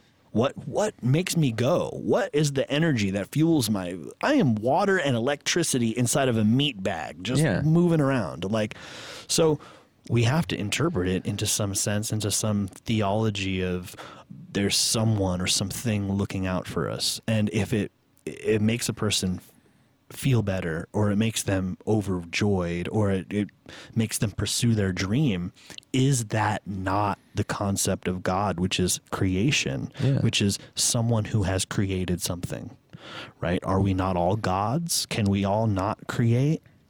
Yeah. So it's this weird kind of chicken or the egg theory. It's both. Yeah, there's always been both. Right. And I always, when it comes down to like, my true, like what I truly believe, on a scale where I can't just say there's a magical, in the sky. I can't prove that, right? But Jerry Garcia, man, right? But it seems as if we're all playing the same game with each other, and I don't know, this concept of if this is real, if there is an afterlife, is this the afterlife? Does it just flip? Does it? Do we ever really die? Are we really alive right now, or does it reality just do one of those? Every time the body you're in ceases to be, right? It just turns back to the earth, and you just are. Now you're dealing with some other version of reality as your consciousness just dissipate, right? And when you're flipping the table like that, going on, your consciousness continuing, it makes me feel like this right here is the same thing as what happens after you die. There's no better place or worse place to be. We're not going anywhere, right? It's just gonna, you die and you pop out of vagina. Right. And now the concept, now the question that remains is whether or not consciousness carries over then. Because to me, I'd like to believe that consciousness, what we perceive as consciousness, is actually just kind of like an imprint on your DNA, your cosmic DNA, right? So if you talk about reincarnation, what about when an animal dies and it goes back into the earth and then the worms eat that animal? You know what I mean? Like I'm saying, like reincarnation is not really a crazy concept to inhabit your mind when you're thinking about like, okay, well, I can just become mulch. And then my mulch grows a flower, right? Isn't that not reincarnation? That is literally reincarnation. So now we talk about the life of a flower is a blessed life. Absolutely, and we talk about now the adapting of consciousness over into other lives. Once again, I think it's the theory that it goes back into the theory of we are one. We are all one, right? So my thoughts and your thoughts, just because they differ on these weird trivial levels, they're the same thoughts. Yeah. You know what I mean? Like whether you're this way or that way, or whether you're up or whether you're down, whether you're black or white or red or blue or whatever weird kind of category you want to put yourself in. Like we all share the same wants and needs, which is sustenance and life. Yeah. And that golden ring of happiness, the silver lining in the sky, you know, we can't really determine what happens afterwards. But we can kind of hope that my soul will carry on in some fashion, whether it's in a plant or whether it's on in another galaxy or another dimension or whatever. It's recycled. Yeah. What I have inside of me is not mine. It's ours. It's the Earth's. Yeah. We are all the same thing. Exactly. And a lot of like quantum physics is getting into the concept of we are receiving energy. We are like a radio transmitter, and that extra dimensional energy is controlling this flesh body, and so when the flesh body dies, the energy does not die. And they refer to that like trying to figure out consciousness by dissecting the physical brain is like trying to figure out a radio show by dissecting the radio. Right? You're like, oh, how did they make that radio show? Well, it's got to be these transistors and resistors in here, right? And it's like, no, it's coming from this other place. And we're all just kind of playing this fucking game for the time being. And, like Christians like to say, this is a test, right? And it's everything after this that's important. A lot of like the entire Western philosophy of religion, right? It's like, this place sucks is what they're fucking telling you, which I disagree with. I personally think it's fucking awesome here. It's paradise. Yeah, it is. And even like, like the Taoism and the Buddhism say, this is a lesson you're learning and you're going to just keep learning these lessons in this shitty place. And it's like, because this place is full of suffering and the goal is to learn to not suffer. And or maybe say deal with the suffering appropriately. Don't have aversion to your suffering and don't desire not to suffer. Just know that suffering is. I think that's a way of putting down the fucking planet. I think this place that we're in right now, if everything that you perceive as a hallucination in your brain based on the sensory perception that is hooked up to your brain, and your world is just your own perception of good or bad, right? Like the instance of, we were talking about anger building up and everything's in your fucking way and the world's against you, right? That is hell in a sense. And letting go of all that makes this reality heaven almost. And you get this opportunity to live in heaven right now. And you decide to wait instead. Heaven's the other thing. that I that's coming later. Heaven is something that you have to achieve. It's somehow. on its way. Right. It'll be here eventually. It's the destination, not the journey. And it's like, I disagree. Right. I think this right now is beautiful. This dance we're doing.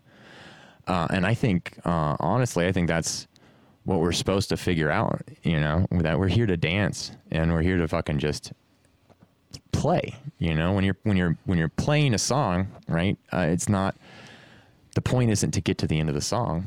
The point is to play. And if the point is to get to the end of the song, you're over that song. Yeah. You know what I mean? Like that's your Creep by Radiohead. You know, like you're just like, oh, I'm done playing this. But so many people bought the ticket to hear that song, my friend. They gotta play what I mean? So you gotta play it every once in a blue. It sucks, but once again, like we go back to saying, tragic comedy. We're all gonna meet our untimely demise. But the beauty about that is that we have the opportunity to seize the moment now, to live in this proverbial paradise. You know, because yes, there is suffering. Suffering just is. But if suffering just is, then happiness just is, then love just is, fear just is, hate just is. They're all the same emotion. Yeah. It's the same exact emotion. It's just interpreted in a different sense. What are you going to pay attention to? Right. Like I feel the same way when I'm in love as I do when I'm in hate, or when I'm happy, or when I'm sad. It's the same actual physical feeling. Your body is just interpreting into, I don't like this right now. I love this right now. I hate this right now. I'm scared of this right now. It's once again, like you were saying, it's this dance we do with ourselves where it's all the same. Some people say that negates the human condition. Some people say that negates creativity. Like, we're not just all the same. We're different. We have different things. There's a reason why things are this way and things are that way. But I think that going back to Taoism, going back to Buddhism, going back to these theologies that don't revolve around some magical deity that's going to grant you wishes. Yeah. It goes into saying that, like, that absolving those constructs that we've created, love, hate, what have you, they're all the same thing. Love is hate. Fear is bravery. It's the same thing. It's how you manifest it. Perception is everything. You can only interpret as far as your perception goes. Yeah. So if we can't interpret these feelings inside of us, then we're left in this lonely, desolate. Life seems desolate. The planet does seem like hell. It doesn't seem like paradise when you're thinking about the destination always, and you're thinking about this. You know what? Whatever.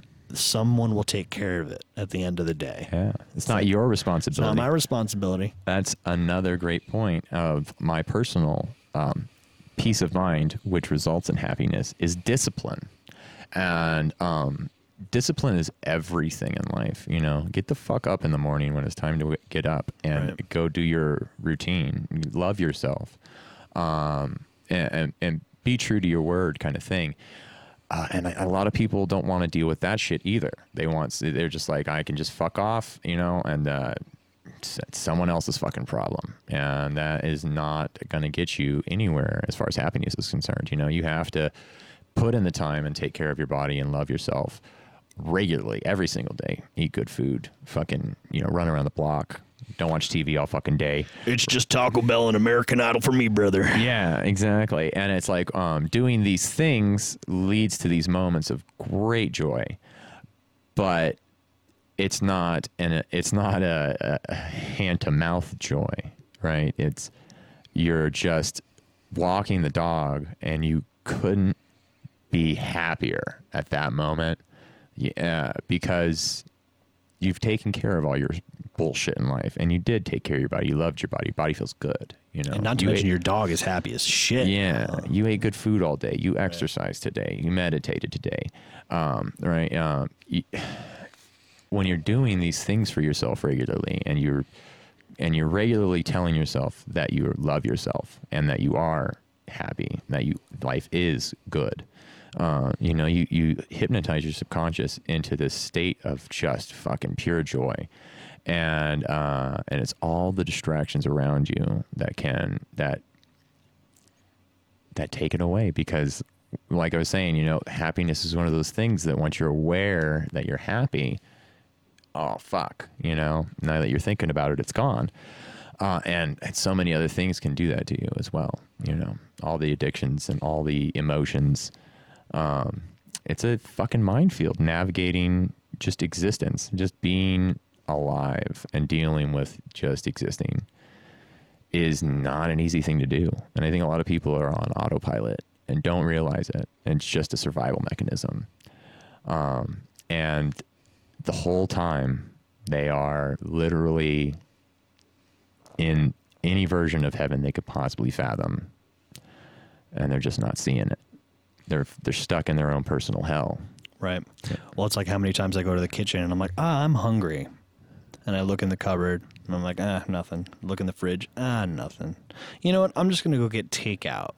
Yeah. And then I'm like, but I don't want to go anywhere. Okay. Well, I'll order food. Okay. Well, I don't have enough money to order food. Okay, cool.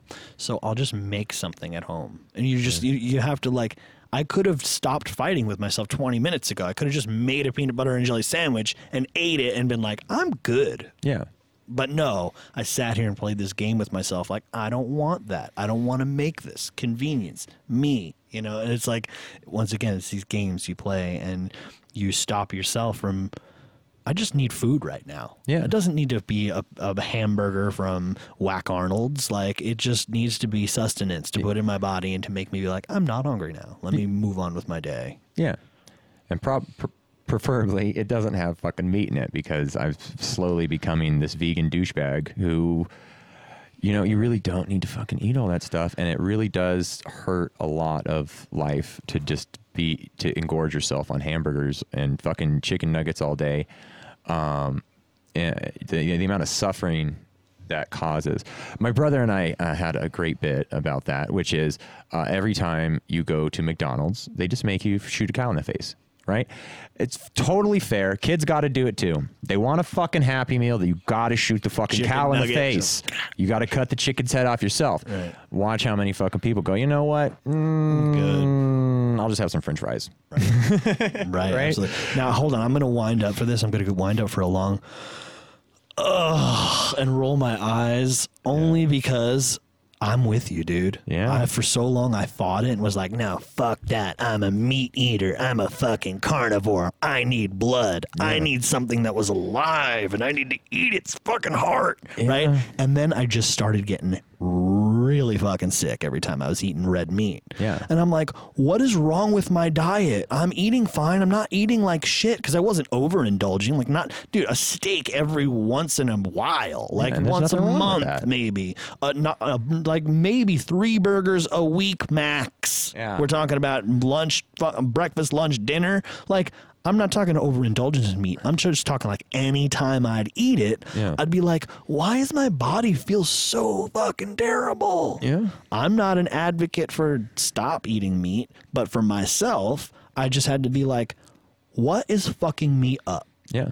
It's the red meat, dude. Because ever since I stopped eating it, I'm like, just great. Like, and I still eat chicken. I still eat fish. You know what I mean? I still have some bacon on my fucking turkey sandwich. You know what I mean? Yeah. But red meat, dude, it is. The industry is so fucked up, man. It is. And it's like, it's disgusting on what they're doing to our food. Yeah. Now, you're not out there killing that cow or skinning that pig. Mm-hmm. So you don't know what they're doing in these factories, injecting them with all kinds of antibiotics and weird shit. And hormones. Yeah. And it's like, fast food. And then you're eating all those antibiotics. You know what, man? Hormones. My whole life, In-N-Out Burger. In-N-Out Burger. In-N-Out. Just give me a double and I'm in heaven. Right? Yes. And after, once again, I started feeling like shit, not eating red meat, so I stopped for a while. Every once in a while, I'd still have a burger, right? I go to In-N-Out, pandemic style. Line fucking just down the block. It's 30 minutes in drive-through to get a fucking In-N-Out burger. That shit is good. $3.55 for a burger, and I'm sitting in a fucking half-hour line, right? So I'm in the line. I'm waiting. I'm patient. I get my shit. I don't want to eat it in the parking lot. I want to go home and wash my hands up, wash these dirty mitts, and enjoy my burger. I do. I get home. I wash up. I sit down. I eat the burger. I take one bite. And all I could taste is Oscar Mayer hot dog. Oh, no. And I'm like, this is not In-N-Out. Yeah. But then I realized to myself, wow, I haven't eaten a burger in so long that now the taste to me is foreign. Now to me, it's like, this tastes like a fucking hot dog. Yeah. This doesn't taste like a beef patty anymore. This tastes like just a shit dog that they rolled in some plastic that you boiled in some dirty water, like. Well, they save 25 cents a fucking burger doing it that way, and that goes in the same person's pocket every single time they make a burger. And it was just like, my heart was broken. My heart was broken because I was like, In-N-Out, I've always known that flavor. I've always known that taste, but I hadn't had it for a while. So then you're just like, wow, man, this is so disappointing to me. I would rather not eat that. Yeah. Give me a bag of fucking chips over that now, because it just wasn't enjoyable. I used to be like, oh my God, this is heaven. Now I'm like, oh, this is food ? So we often overindulge because of flavor. Yeah. We don't. It's all about flavor. We don't think about the sustenance of it. The Roman Empire was destroyed, fucking sailing around the world looking for spices to fucking put on their food. It's an obsession with us as just humans in general. We like flavor. It's like, why are you eating Doritos? Right? You're not eating fucking Doritos because you love corn, man. Right? That's fucking powder they put on that shit. It's the bomb. Right. And it hits every little fucking node in your brain at the same time, and it fucking goes, boo! And your brain just loves that shit, right? And before you know it, you're just in a sea of Dorito bags. Yeah. And you're like, oh my God. And you got a stomach ache. Right. And like you're just nacho cheese, just bile just coming out at every end. You can't do it, and I've been down those roads of overindulgence where once again, it's about the flavor. It's not about like, man, I'm hungry right now. I need to eat because my body's telling me, wow, you're hungry. No, I'm like, that taco looks good right now. Taco. Dude. Put some salsa on it. You know what I mean? I love tacos. I love tacos. We are advocates for tacos. Yeah, I try to do the first 2 meals, right, as discipline. Right. And then dinner's what the fuck ever we want. But a lot of times we still have been going for, like we had artichokes the other night, right? We still try to do like a vegetable dinner as well, pushing ourselves away from this fucking meat, consuming all the fucking hormones and shit and putting that shit in my body and promoting that fucking culture is just bad. And if we all stop doing it, right, like it goes away because they have no one to sell this fucking meat to. If all that fucking hormone packed fucking meat in the grocery stores just sits there and rots over and over and over and over again, they're going to stop killing all these animals and they're going to stop fucking piling them on top of each other in fucking cages. Which is just it's a good thing. That's a good thing. Right. Yeah. Hey, like you brought up, you have to go kill that pig. Yeah. It's like, I'm gonna not eat bacon today. Yeah. I'm good. And I will go kill that fucking pig because I like bacon. Right. Right. And I'll have bacon, once that week. Right. Exactly. I don't want to kill the pig for the bacon in the first place, but we are an omnivorous species. Right, we've been fucking the consumption of fat is supposedly what led to the growth of our brain, and all this beautiful stuff like the neocortex, which is where all of our art and history and mathematics comes from. So it's like, there is a good and a bad side of everything, right? But then there's this extreme side of things where we've gotten through.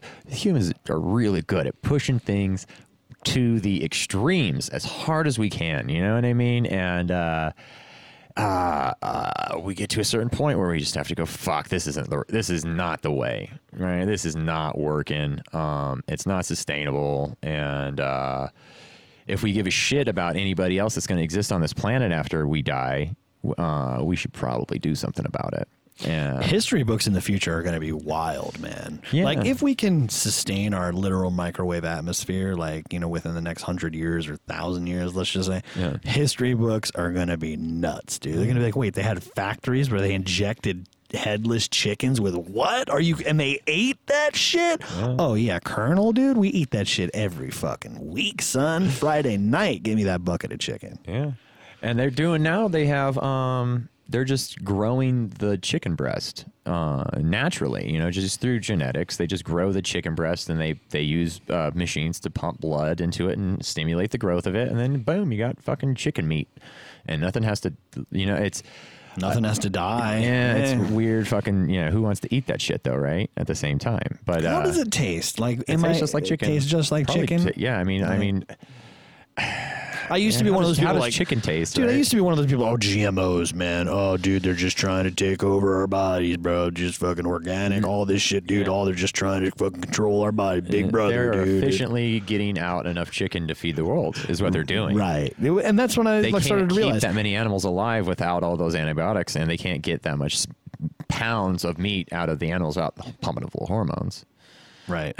It's a function. It works, right? But it's like so fucked. And is it really that bad for you? Yeah, but not to the extent that people try to promote it, right? Where they're like genetically modified fucking what's a good one? Carrots is a good one, right? Carrots, carrots, broccoli, bananas, fucking corn. Yeah. Well, carrots weren't orange for a really long time. Yeah, I mean, they were, but there was just a rare species of carrot that was orange, and then like they fucking had a big fucking what's the word for it? They fucking lost like all the crops, and then the only thing that was left was fucking orange carrots, and then they genetically modified them to grow to the size they are now because they don't really grow like that, But it's a badass carrot. It's going to survive the winter. It's not going to fucking die on you. We're not going to lose the whole crop, which is things that used to happen, right? Like that, it was just fucking everybody would just die of starvation, right? And that shit just doesn't happen anymore, right? Like we have food, and it's one of the biggest problems. And it took until about 70 years ago when they started really like freezing food properly and preserving food a lot, and like the whole prepackaged meals that they would get in the 50s, the oven meals, right? Like all of a sudden it wasn't everybody's fucking starving anymore. They figured this farming method out, and they were able to fucking, blend a couple different genetics to prevent bugs from eating the plants, to prevent the plants from dying from frost. And all of a sudden we can feed the fucking world, if you look at pictures of like the population back in like the early 1920s, say, all right, people were fucking just skin and bones, man. Everyone was skinny as fuck. There was no fat people. There was no fat people in the fucking 50s, right? There's no fat people in the 60s. Not like there is now. There's not fucking honey boo-boos running around all over the fucking place. Everybody was barely getting by. And that GMO shit fucking solved that problem in a big fucking way. And like growing food that way is fucking hard. It's really hard. Yeah, and it takes a lot of work. And there's just no way to really produce as much food as we can produce securely to feed everybody like we do. People are still not getting fed consistently. Like we have enough food to go around, and people are still not getting fed. Well, what's disgusting is they make so much food, the genetically modified crops, and they make so much food that they actually throw it away to keep the price of it at level, right? And it's just economics. They're just like, well, we only made supply and demand, right? And so they have a gross of it that they could easily ship to like Africa or something like that, right? And feed village, and they just they just get rid of it. Wow. And just so that supply and demand stays, so they keep making their fucking money. Right. We've capitalized the food industry. We haven't made enough food for it to go around. We've made enough to now we can capitalize on literally every aspect of the food market. And, it's really apparent when you are a person who works on the go. Yeah. Because you look around and you go, wow, there's really nothing for me to eat unless I'm preparing my own meals. I'm stuck at drive-thrus. Yeah. I'm stuck at Starbucks. I'm stuck at getting something on the go and going. And people live their whole lives never having proper nutrition. Yeah. And proper nutrition is everything. Right. It's what you are. You know what I am? I'm motherfucking oatmeal, raisins, and walnuts, bro. I'm made out of that shit. It's what I have every morning religiously. Like every morning I'm fucking eccentric about it. And then we usually have a pretty solid lunch. And like I've said, I think I said this before, but but that's what you're fucking made out of. So if you're sitting there just pumping yourself full of sugar cereal, right? And then you wonder why you feel like shit all fucking day, and it's because you're pumping yourself full of sugar cereals and garbage. That shit would give me the straight up flu. Yeah. At a certain point in time, like I remember I was living at a buddy's house when I was like, I don't know, 17, 18, and I ate a handful of Skittles. Oh, yeah. And I fell asleep maybe about an hour later. I woke up with just the gnarliest flu, dude. Gnarliest flu. I attribute it to just coincidence or whatever. I didn't think they had anything to do with each other. Yeah. A couple years later, I ate a really fat, big old, just stoner bowl of Captain Crunch berries. Yeah. Fell asleep. Got the flu, dude. You might be diabetic. Just crazy bad. But no, it was just the overabundance of all of that sugar and then falling asleep and letting it just kind of gestate in your body. Yeah. Like, I also have pretty shitty digestion problems. So it's like sleeping, laying on my back, that shit is not going to get digested. Mm-hmm. It just got me so fucking sick to where I was like, dude, I'm not eating sugar cereals anymore. I'm not eating just your buckets of candy anymore. Like, I'll have some chocolate and shit, right? Yeah. But like, I don't think I'm diabetic, but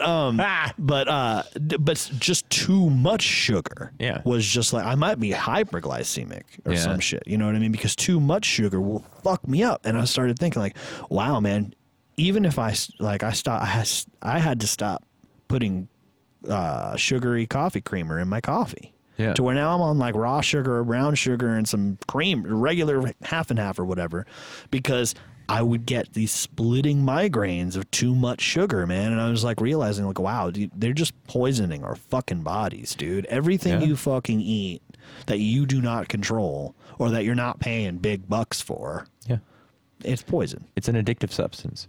Everything that they want you to consume, that you are encouraged to consume, is an addictive substance. And everyone's just going around fucking hooked on it. Right. And like, you don't think I want McDonald's right now? And they don't realize that they're just, it's this fucking machine. Right. And it's just people, and really it's people trying to fucking make as much money as they can, selling you fucking something you need, which is food. But now they've fucking bastardized it so much that they just sell you trash instead to make profits and make ends meet, or not make ends meet, but just maximize profits that go in the fucking one goddamn guy at the top's pocket, which I hate that too, by the way. That whole system is garbage. I always love that the Japanese, not all of them, but a lot of companies have caps on their CEOs. Right. So they're just like, more money, more goes back to the workers, man. Yeah, well, no, it goes to the fucking stockholders. Oh. And the workers get paid a real wage. Like they know they a dignified wage. Yeah, they get real health insurance and they get a real wage because the CEO isn't costing the company fucking $50 million, right? The CEO makes fucking, say $250,000, and everybody in the company is making $75K. And it's just like, oh shit, is that a reality that we can have real quick? Yeah, tell me that doesn't create a fucking happy work environment. Because I have these conversations with people like, oh man, paying people more, that's not the answer. It's like, you're creating a better work environment for people. Are you kidding me? Like if everyone in the country were to have more money, we would all be happier, right? The economy would do better. I don't know. It's weird. Once again, it's these hard conversations to have with people who frankly don't know. Yeah. But it's just speculations, conjecture. I don't know. You don't know. We can have opinions about it. There's all kinds of ways to go about it. I like the idea of not having a minimum wage. I get rid of it altogether. Then when you go up to a motherfucker and he says, sure, I'll give you $7 an hour, you go, bitch! Right. What? Right. Ain't nobody taking no $7 an hour, okay? Right. $20, right? That's what people need to survive. Someone will take that $7 an hour, but they ain't gonna do good work. They ain't gonna do the work that $20 an hour guy's gonna do. You know what I mean? Because the whole point of like, let's go back to Kevin Kilfeather's donut shop. Now you have to pay everybody $25 an hour because the state says. And it's like, well, what if everybody isn't worth it, right? Or like I can only afford to hire one person now. Right. One person's doing the whole job. Because donuts ain't making me that much money. Right. So there's, I'm not saying any of this is right or wrong, right? I'm just talking. Yeah. It's hard on both ends of that spectrum, right? Because, so that's why I like the concept of the no minimum wage, because I would never consider paying somebody $8 an hour if I was going to hire them. Like if I hire people, right, like I give them like a reasonable, at least $10 an hour for if they're just fucking around, like you're going to come and unload. I just need a pair of hands, right? I can't pick these 2 boxes up by myself. I'll give you $50. Come to the club with me. Help me fucking pull it out of the truck, put it back in the truck, right? And hey, yeah, that's it. That's your job. And then it's a reasonable thing to offer somebody. I'll give you 2 drink tickets, bro. Yeah, because I have to make a little bit of money, but your time is worth time. Your time is worth money. Right. And, but if it was just like this whole minimum wage conversation, then it'd be like, well, I'm only using you for 3 hours, so I'm giving you $24. Adjustments need to be made, that's for sure. When we talk about anything as far as politically or in society, adjustments have to be made. Compromises need to be fucking made. That's how things work. It's how relationships work. That's how businesses work. Compromise. Well, they've been pushing they've been doing this game where they see how far they can stretch us. It's all a game for them, right? They're just going to stretch us. They're going to keep the minimum wage here, and they're going to keep the cost of living going out from it, and see how much bullshit we can take until we go, hey, this isn't working, right? Like, obviously, something. Why didn't this go this way too? Right. You're stretching us pretty thin, and it's super obvious. Like, I mean, I couldn't go out and get a fucking job right now at $8 an hour and solve any problems in my fucking life. It might create more. It would probably it would take more of my time and effort and energy to go to that $8 an hour fucking job than I could just easily create that fucking money in a day. Like $64. Right. You know how much hustling I have to do to make $64? Not fucking much, man. Yeah. And so it's like, that's just not realistic anymore. Well, and the world is changing, man, right before our eyes. Like this whole pandemic thing has kind of like just blindsided everybody, especially the music industry. Like the music industry has now just pretty much stopped unless you're a recording artist. It's awful. And so it's like the world is going to change. We need to adapt. What happens when this is just normal? What happens when, you got to wear a mask everywhere you fucking go forever? What are you going to do then? You know what I mean? Like, it's not the worst idea. It's not the worst idea. And talk to the Japanese. Yeah. Those people have been wearing masks way before this because of respect for each other. I was literally about to say the exact same thing. Right. And they're just ahead of the game on it. And maybe that should just be the norm. Maybe like cleaning doorknobs and giving each other personal space and, not breathing all over everybody like we do, because it's just, when you go out in public like that, it's just a cesspool at that point. When you really think about what's happening with your breath and everybody else's breath, right. It's just this huge cloud of humidity that's coming out of all of us. We're just big bags of water. We blow steam off and it comes out of our mouths and it's full of bacteria. It always is. And it's like when you go to a show and everyone's, a little tipsy, everyone's sweaty and everyone's anticipating the night, and then you have a guy coming up to you like there's a blaring band playing and a guy comes up to you, he's talking to you right here. Hey bro, what's up? How you doing, bro? Yeah. Hey, you want to make out? No. Okay, cool, later. Yeah. And it's like, those days are over, man. I don't need to lick your fucking face to say hi to you anymore. Oh, you know what I mean? Like, dude, even the handshake is like gone now. It's like, just dap, we're good. Elbow, we're good. You know what I mean? It's not a sign of disrespect. It's more like, hey man, I don't like getting sick. Yeah, I was working on the fist bump for a long time because people wash their hands, right? They're disgusting. People are gross. And B, the man handshake, right? Like, where the guy, you gotta dig it. He hooks the fucking thumbs, and then he's gonna squeeze your hand as hard as he fucking can and look at you in the eye. Yeah. Everybody that does that is an asshole. Or you know what I love? He catches you too soon. Yeah, you give him the old limp hand. Oh, I hate that. And then they're like, "You're a little bitch, dude," and you're like, "You were the one who tried to squeeze the life out of my knuckles." Yeah, they're going for it because they want that real good grip. They just they preemptive. Right. They get the preemptive grab before you've even gone all the way in to hook the thumbs, and now they're just going to squeeze your fucking fingers as hard as they can. Your kung fu grip is off, bro. You just got to work on it. Son of a bitch. Just bump my fist. That's it. And I like that. I like a lot of the things that are coming out of this. Actually, I've had a few days where like I go out in public and like I deal with people, and I come home and I go, you wouldn't believe what happened to me, babe. I went outside and everybody was pleasant, respectful of my space in America, and nice to me. Like they were courteous and let me get the door for you kind of shit, like how we should treat each other. Right. It's fucking amazing. Blew my mind. It's happened a couple times now. I've gone outside and everybody treated each other nicely and like with respect. And if we keep this up, we might change the fucking world. Like, honestly, it's just a simple thing like that, where courtesy and love and kindness can just fucking change. You can trigger this chain reaction all the way down the line, man. And I'm for it. And it could determine the path of your day. Yeah. Like we were talking about before, perception. If the world is only, you can only see the world past that tip of your nose, man. You know, it's like if you're angry, yeah, everything that's going to come at you is going to be treated hostilely. Yeah. But if you look at things from a happier perspective, you know, like even when I'm in a happier moment or a happier perspective, and I'm in that positive light, even if someone does me wrong, I'm still more inclined to be like, oh, you know what? Whatever, man. Exactly. You know, like instead of if I was on the other side of that and rage were to take over and someone does me wrong, ooh, then that demon really shines. Yeah. And you're literally living in the difference of heaven or hell. And Right. it's your own personal decision of where you decide to fucking make your home in your head.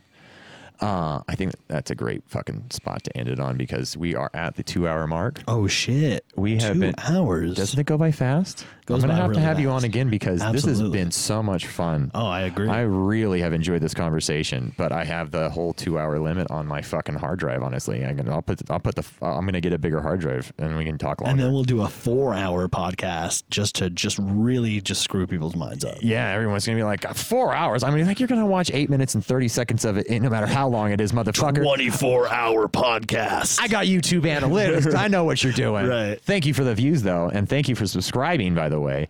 And thank you for sharing, everybody. Like, I love all my fucking subscribers. It's amazing that people fucking support me doing this. Thank you so much. Thank you for watching. And we have had Kay Killfeather on the show. We're going to pull your website up. Actually, wow, look at this.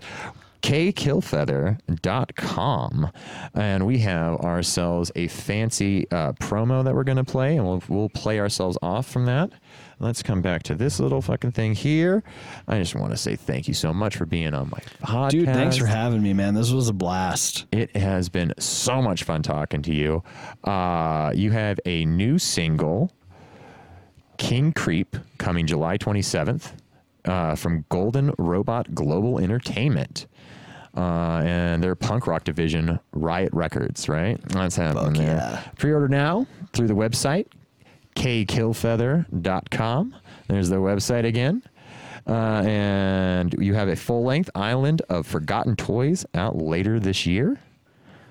This has been so much fun. And yeah, once again, thank you for being on To The Fullest. Thanks for having me, brother. I'm going to play out your video here. Peace.